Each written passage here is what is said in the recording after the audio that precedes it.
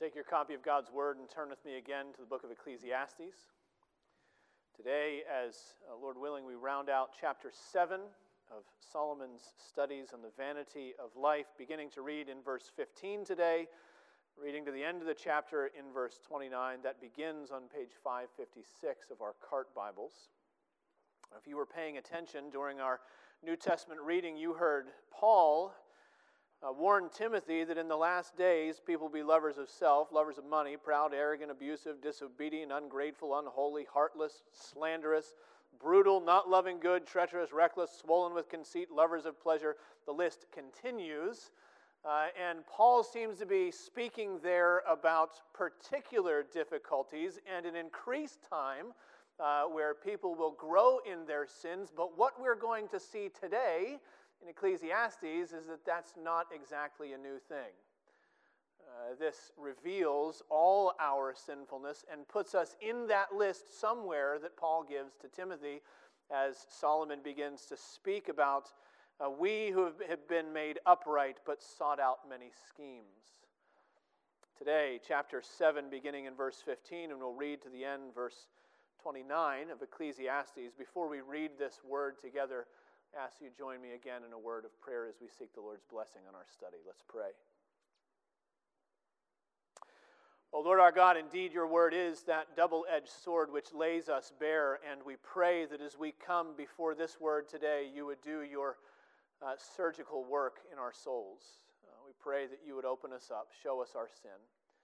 Lord, not to leave us there, not to leave us in our schemes and our devices and our iniquity, but to draw us to the hope that is to be found in Jesus Christ, the one who came and was incarnate, and for our salvation laid down his life and took it up again in resurrection. We pray that you would help us to see him and rejoice in him, but help us to see our sin as a means of turning to you. We pray in Jesus' name, amen.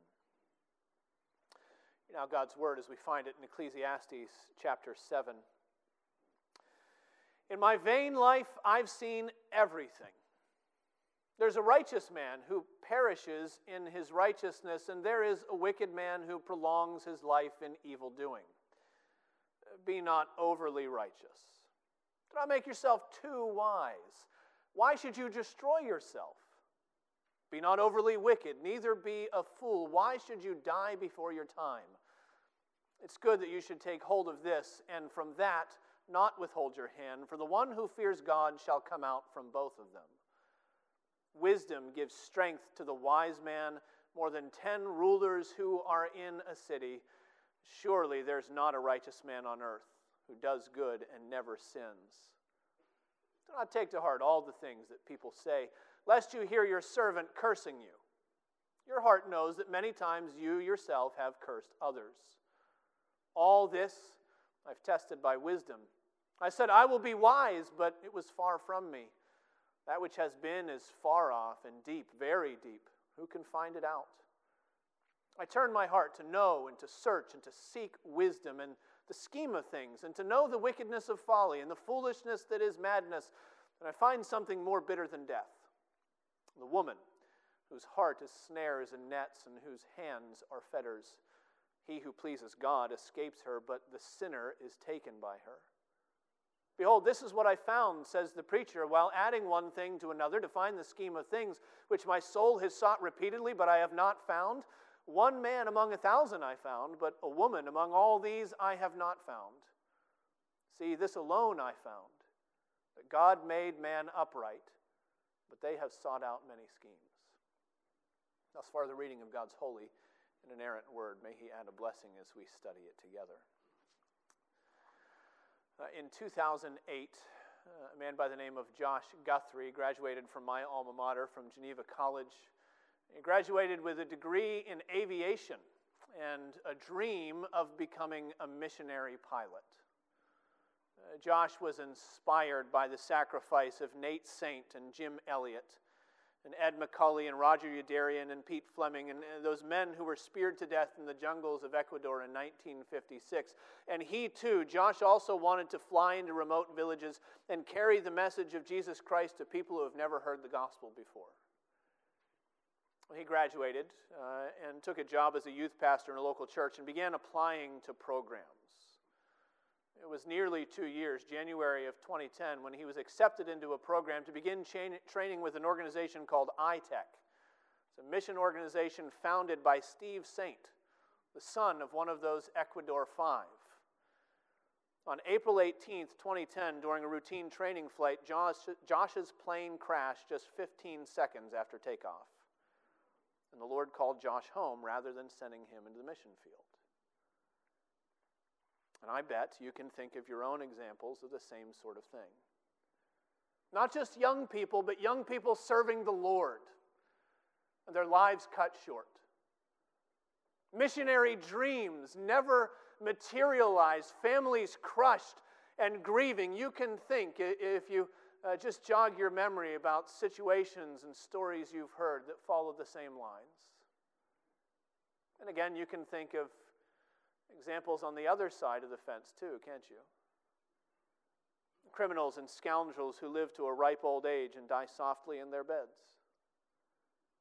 In the same year that Josh Guthrie died, Leroy Nash was the oldest American prisoner on death row.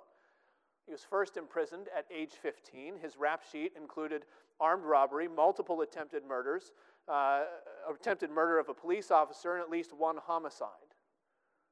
He died of natural causes in February 2010 at the age of 94. But why do things work out that way? Why did Joseph Stalin live to be 74 while Jim Elliot died at 28? Solomon says he's seen it too. In my vain life, I've seen everything. There's a righteous man who perishes in his righteousness. There's a wicked man who prolongs his life in his evil doing. And with that observation, Solomon sets up the tension that introduces the entire passage. Why does life work like that? Why isn't God's justice more predictable in this life? Why can't we guarantee a long, happy life by living wisely, by living righteously? Last week, we answered a similar question by turning to humility before the sovereignty of God. Verse 13, consider the work of God, who can make straight what he has made crooked. Well, today, rather than talking so much about God's sovereignty, Solomon wants to show us our sin. He wants to speak about our depravity, and yet the answer is the same. As it has been from the beginning, as it will be to the end of Ecclesiastes, the call of wisdom is to learn the fear of the Lord, to humble ourselves before him. And today we're going to see that lesson by learning something about our righteousness, by learning something about our sin, and finally by learning something about our God. Those are three headings today: our righteousness, our sin, and our God. Solomon begins by teaching us that our righteousness is empty. Solomon says he has seen the good dying young and the bad living long, and it's supposed to be startling when we read that. That's why he begins by saying, I've seen everything. It's like when your kids come into the room and say, you won't believe it. Oh, really? It's supposed to catch us off guard when we see the world working this way that he explains in verse 15. And that's because as you read the Old Testament, particularly when you read the Psalms and the wisdom books, it is filled, chock full with teaching about what we call divine retribution. It's the idea that what you sow, so shall you reap. The almost universal pattern that those who obey the Lord live long, prosperous, blessed lives. Think of Psalm 1, verses 3 and 4. The man who delights in the law of the Lord is like a tree planted by streams of water, which does not wither. It yields its fruit, its season. In all that he does, he prospers. But the wicked, not so. They're like chaff that the wind drives away. That's the basic pattern. That's the normative teaching about how life works best. But Solomon's bumping up against what we sometimes see. A life that doesn't fit the pattern we expect. It's not an observation that's unique to Solomon or to Ecclesiastes. In fact, all the book of Job almost, Job and his three companions are still struggling with this same issue. Psalm 37, Psalm 73 are devoted to the question of what should we think about the prosperity of the wicked and the suffering of the saints. And so Solomon isn't the first one to find this glitch in the matrix, but he does turn us to two of the typical traps that we can fall into when we observe unexpected things happening in God's creation. Two false answers. One trap is to think that we can be the ones to crack the code that will unlock God's blessings. The other false trap is to think that if this is how life works, what's the point of serving God in the first place? And he answers these in turn, verses 16 and 7. Verse 16, be not overly righteous. Do not make yourself too wise. Why should you destroy yourself? That's a strange thing to read in the Scriptures. It sounds like Solomon is telling us, don't put too much effort toward holiness. Don't worry so much about whether you've got right standing in God's sight. Maybe you should just lighten up a little bit. Take life, take religion, take spirituality easy. Actually, in reality, he is warning us against a kind of hyper-religiosity, the kind of legalism that imagines that we can work hard enough to put God in our debt. There's a kind of wisdom that attempts to wrestle the good things out of life by sheer force. And Jesus dealt with the same issue when he was in his earthly ministry. And so he told the people who were listening to his Sermon on the Mount that unless their righteousness exceeded the scribes and the Pharisees, they would never enter the kingdom of heaven. And can you imagine the response of the people who heard that word? Exceed the righteousness of the scribes and the Pharisees. Can you believe it? They are the holiest people we know. They keep all the rules. They do all the right things. There's no way we can ever be more righteous than them. But there's a kind of righteousness that isn't righteous. There's a kind of righteousness of pride that imagines that so long as we tithe our mint and our dill and our cumin, so long as we keep the outward rules of God to the nth degree, then we have a right to demand good things from God. And if he doesn't deliver those things in 2 days with free shipping right to our door, just like Amazon, then we can lodge a formal complaint. And Solomon is telling us, don't waste your time. God's blessings aren't some equation that you can solve if you only try hard enough, you only calculate enough. He's not telling us that he's telling us that our wisdom and our righteousness are not levers long enough to move the whole world. He's telling us that we're only going to wear ourselves out pursuing something that can't be caught. Okay, but if God's going to do what he wants, then if we might die young, we might as well live for today. We might as well live for ourselves then. We might as well do whatever we want, because what's the sense in serving God if it doesn't guarantee a good outcome? Not so fast. Actually, Solomon does agree with this divine retribution, and so he warns us in verse 17, be not overly wicked, neither be a fool. Why should you die before your time? Actually, abject wickedness has its own punishments very often. Sometimes those punishments are baked into these sins that we're pursuing. Sometimes they come later, much later. Sometimes they come in slow and cancerous ways that we can't even connect in this life. And we wonder, maybe this person got off without judgment. But as a rule, wickedness drags destruction in its shadow. There are exceptions, especially in this life, but more often than not, those who live by the sword will die by the sword, and those who go looking for trouble will find it. I don't have any hard data, but I'd be willing to wager that drug pushers and gangbangers and pimps and junkies have a higher likelihood of an early death than all you keyboard jockeys sitting out there. Now, those are actually the kinds of sins that it seems like Ecclesiastes 7 is warning us against. Be not overly wicked. There's a run-of-the-mill wickedness that we all know, and then there's the kind of people that we watch documentaries about. You know, the kind of people who have a disdain for God and his ways that decide if all I have is today, I might as well jump off the deep end. I might as well pursue whatever gives me the most intense pleasure and the greatest authority. Whatever helps me to have the best thrill before it's all over. That's what I'm going after. I'm going to be overly wicked.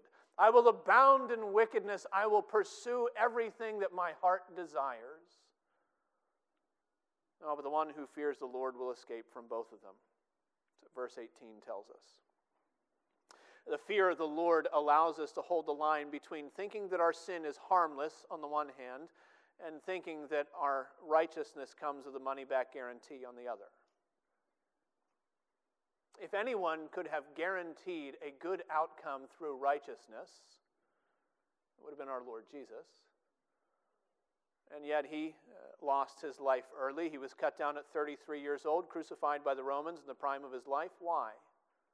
Was it because he was wicked or foolish? Absolutely not. He was cut down early because we're wicked, because we're foolish. His life was given as a sacrifice because our iniquity has real consequences, and he was executed on our behalf because none of us possess a righteousness that's sufficient to demand the least little blessing from the hand of God. He became a sacrifice for sinners to teach us the fear of the Lord and to convince us that all our righteousness is empty. That's the first lesson Solomon wants us to see, that our righteousness is empty.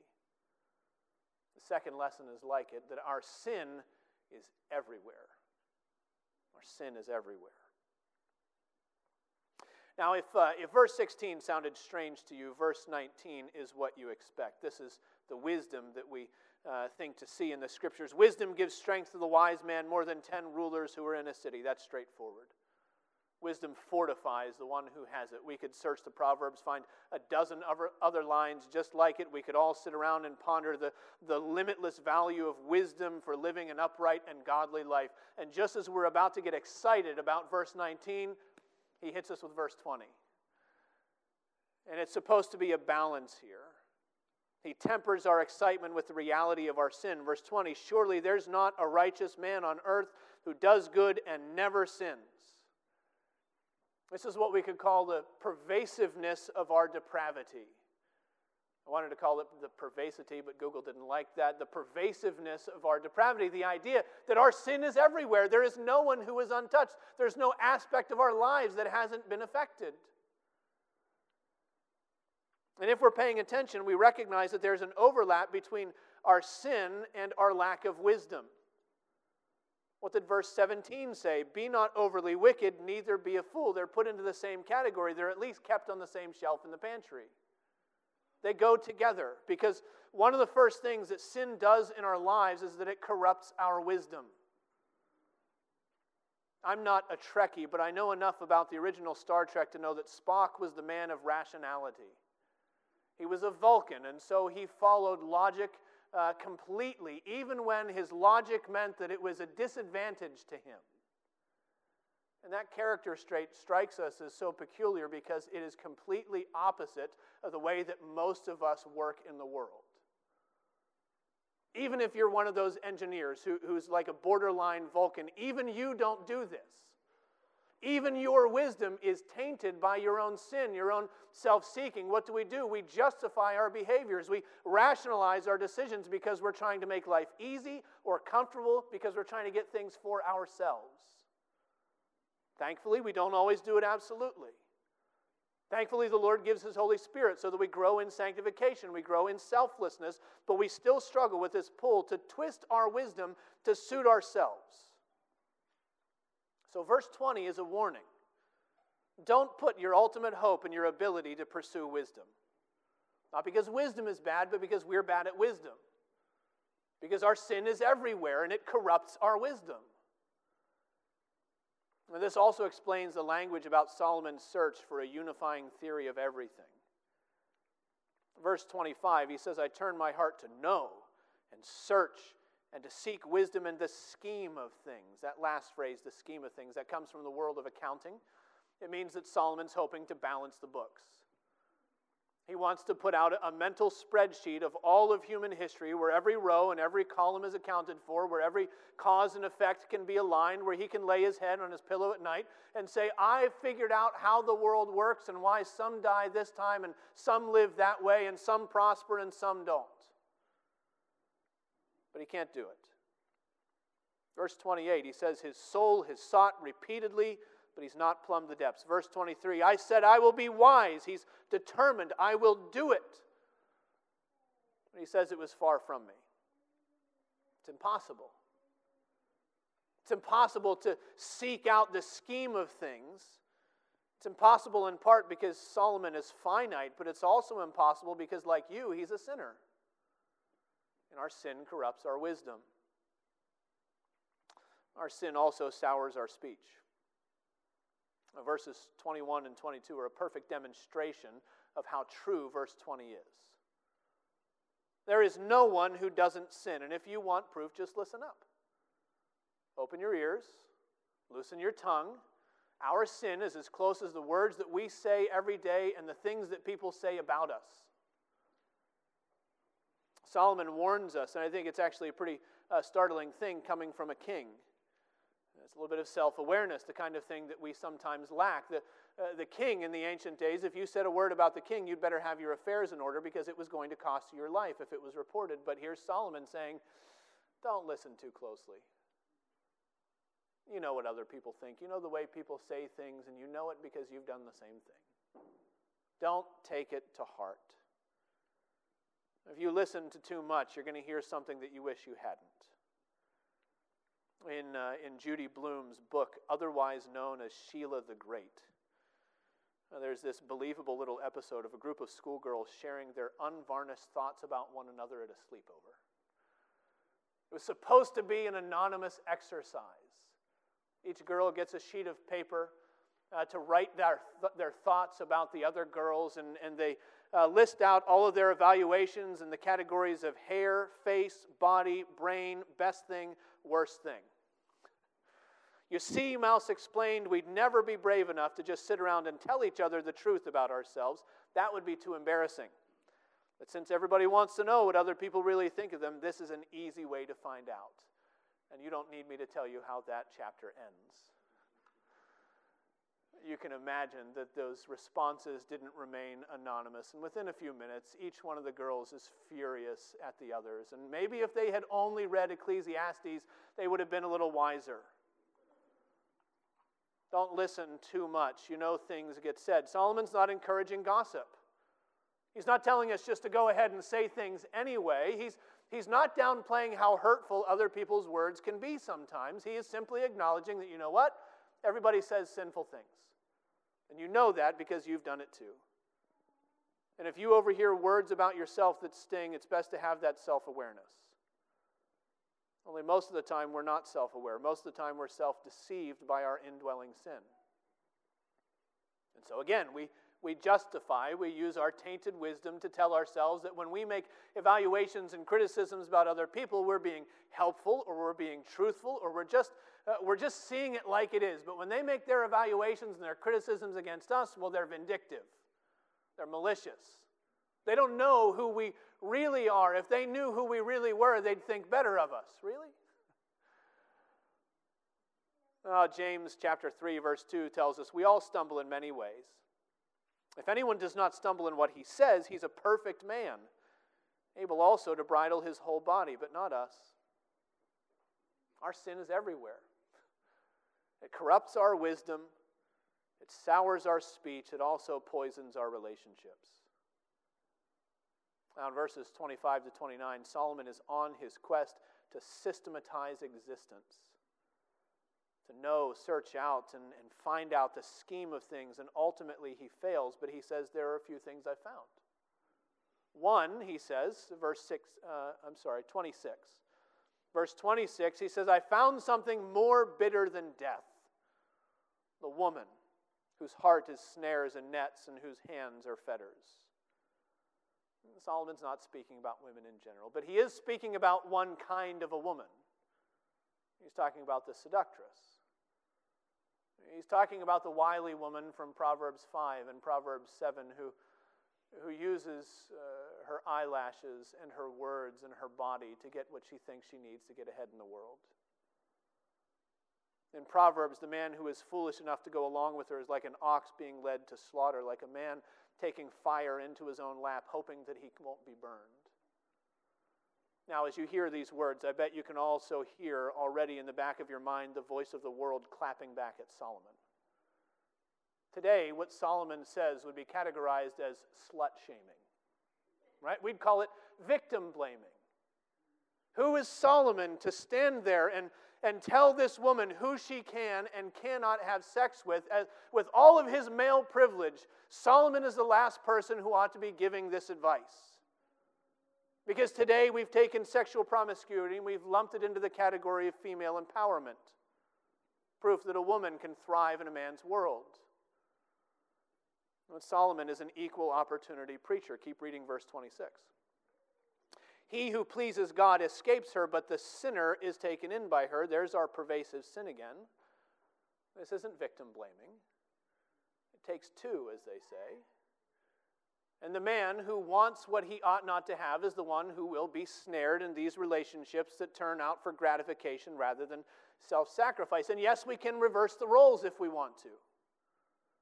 There are plenty of men who lie in wait to take advantage of women for their own gain. There are plenty of women who are sinful enough to want what seems pleasurable rather than what God says is good and in its proper place. The point of this verse directs us again all the way back to that first sin in the garden. Genesis chapter 3, verse 16, to the woman God said, your desire shall be against, or for, or over.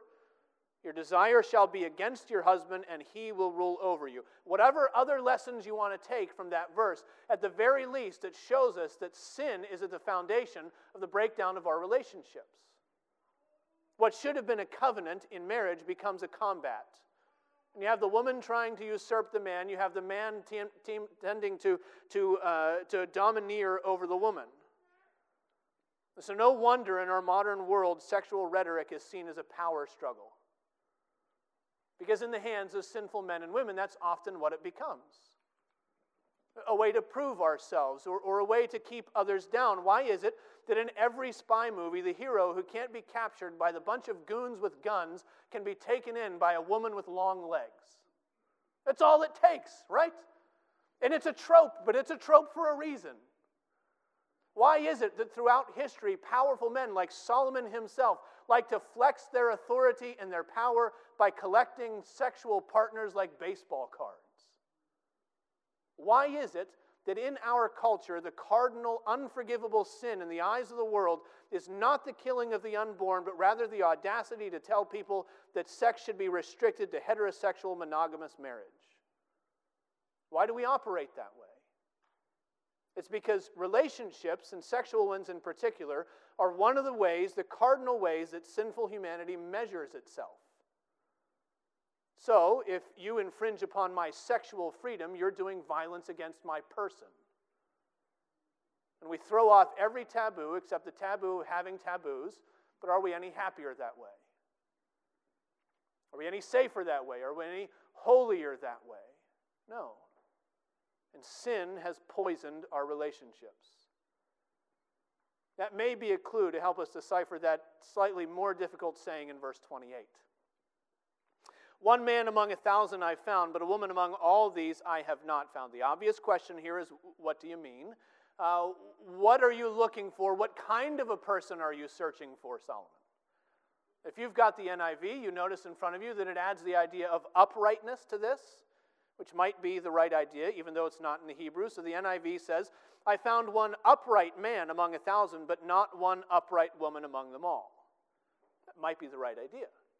If that's the case, it means something like, among all the people that Solomon has ever met, only 1 in 1,000 men is relatively righteous, and all the women were zeros. And if that's what this means, then we ought to consider the source. This is not the Bible's final word on women. This is Solomon's word, though. This is what he found. As one commentator said, it might have been a better idea if Solomon cast his net a little narrower than to 1,000. Right? He had a notoriously bad relationship with a whole harem of godless women who led him in the wrong direction, and so maybe he's a little oversensitive here when we come to this point. Maybe. Maybe, though, Solomon is quoting the conventional wisdom of his day, like a proverb. Like Paul writing to Titus, his other protege.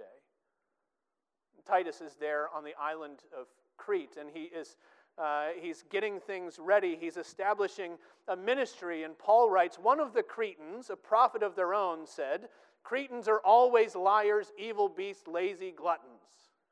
In the next verse, he says, this testimony is true. And the only way you can read that without choking on it is if you're not from Crete. So maybe he's quoting the conventional wisdom. Then again, maybe Solomon's simply telling us like it is. And we're so busy stumbling over what might sound sexist to our modern ears that we miss the fact that Solomon's not saying anything very nice about anybody here. Right? So what if he has found one man who's relatively good among 1,000 and no women? That means that even that one man is still condemned by verse 20. It means that even the 0.1% is still covered by verse 29 that says he's also sought out many schemes. At the end of the day, verse 28, like the point of the rest of this passage, is to show us again that our sin is everywhere. There's no one that is untouched. There's no aspect of our lives that hasn't been affected. Our sin corrupts our wisdom, it sours our speech, it poisons our relationships. Now, what can we do then? Well, we can walk in the fear of the Lord. And that's the last lesson that Solomon gives us, that in spite of our empty righteousness and in spite of our ever-present sin, our God is perfect. Our righteousness is empty and our sin is everywhere, but our God is perfect. After all his work to fit the puzzle pieces together, Solomon says he's really only made one significant contribution to the picture. Verse 29, see, he says, this alone I have found. This alone, that God made man upright, but they have sought out many schemes. In other words, the only way to make sense of this inexplicable world we live in, where things happen that we don't understand why or how or when, the only way to make sense of it is simply to listen by faith to what the Lord has already told us about ourselves. Isn't it amazing that our modern contemporary model of humanity believes exactly 1/3 of the truth that Solomon is giving us in this passage, in this verse at least? The modern model of man believes that man is upright. They believe in the inherent goodness of man. Even though it's maybe buried somewhere deep in his materialistic heart, they believe that man is essentially good.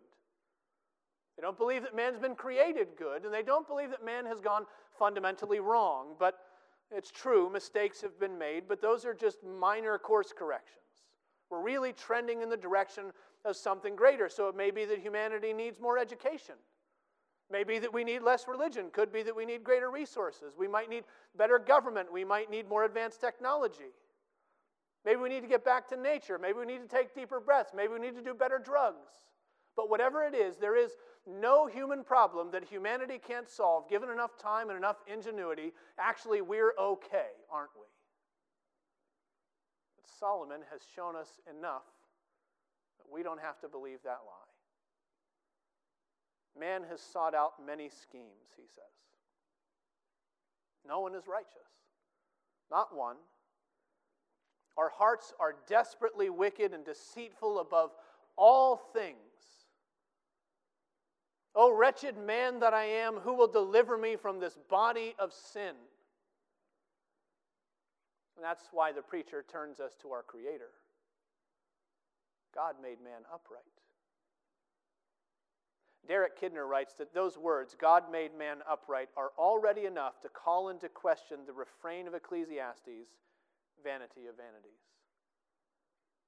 In other words, when we think about this truth, when we meditate on it, hidden in this truth about man's first creation is the hope of our recreation in righteousness, just as we were at the beginning, maybe even better than we were at the beginning. Kidner continues, he says, since futility was not the first word about the world, it no longer has to be the last.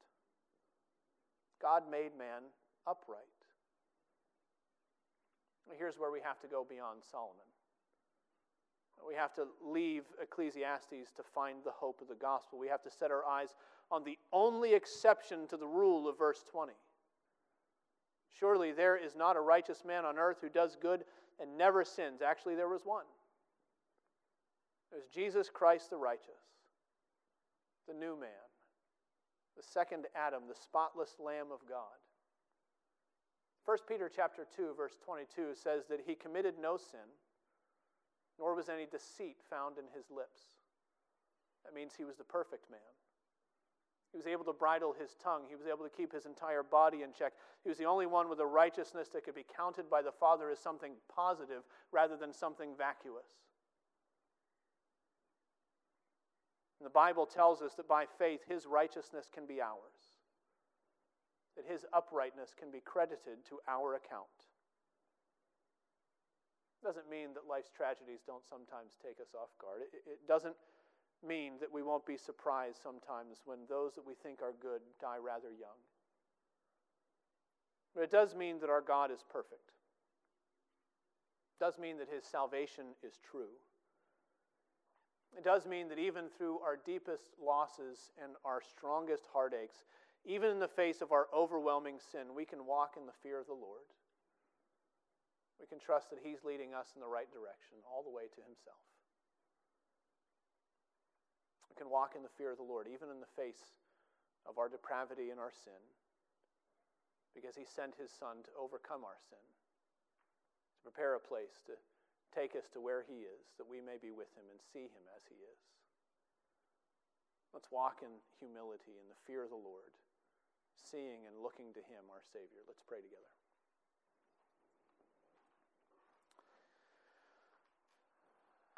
Oh, glorious, righteous Savior, we thank you. We thank you, Father, for sending your Son. We thank you, Son, for being born of a woman. We thank you, Holy Spirit, for raising him again from the dead and giving us faith in our hearts. Help us to believe. Help us to walk in humility. Help us to fear you. Help us to turn to you and not to ourselves, not to our righteousness, not to any work of our hands. Help us to receive and to rejoice in all that you have done and provided for us. We ask in Jesus' name. Amen.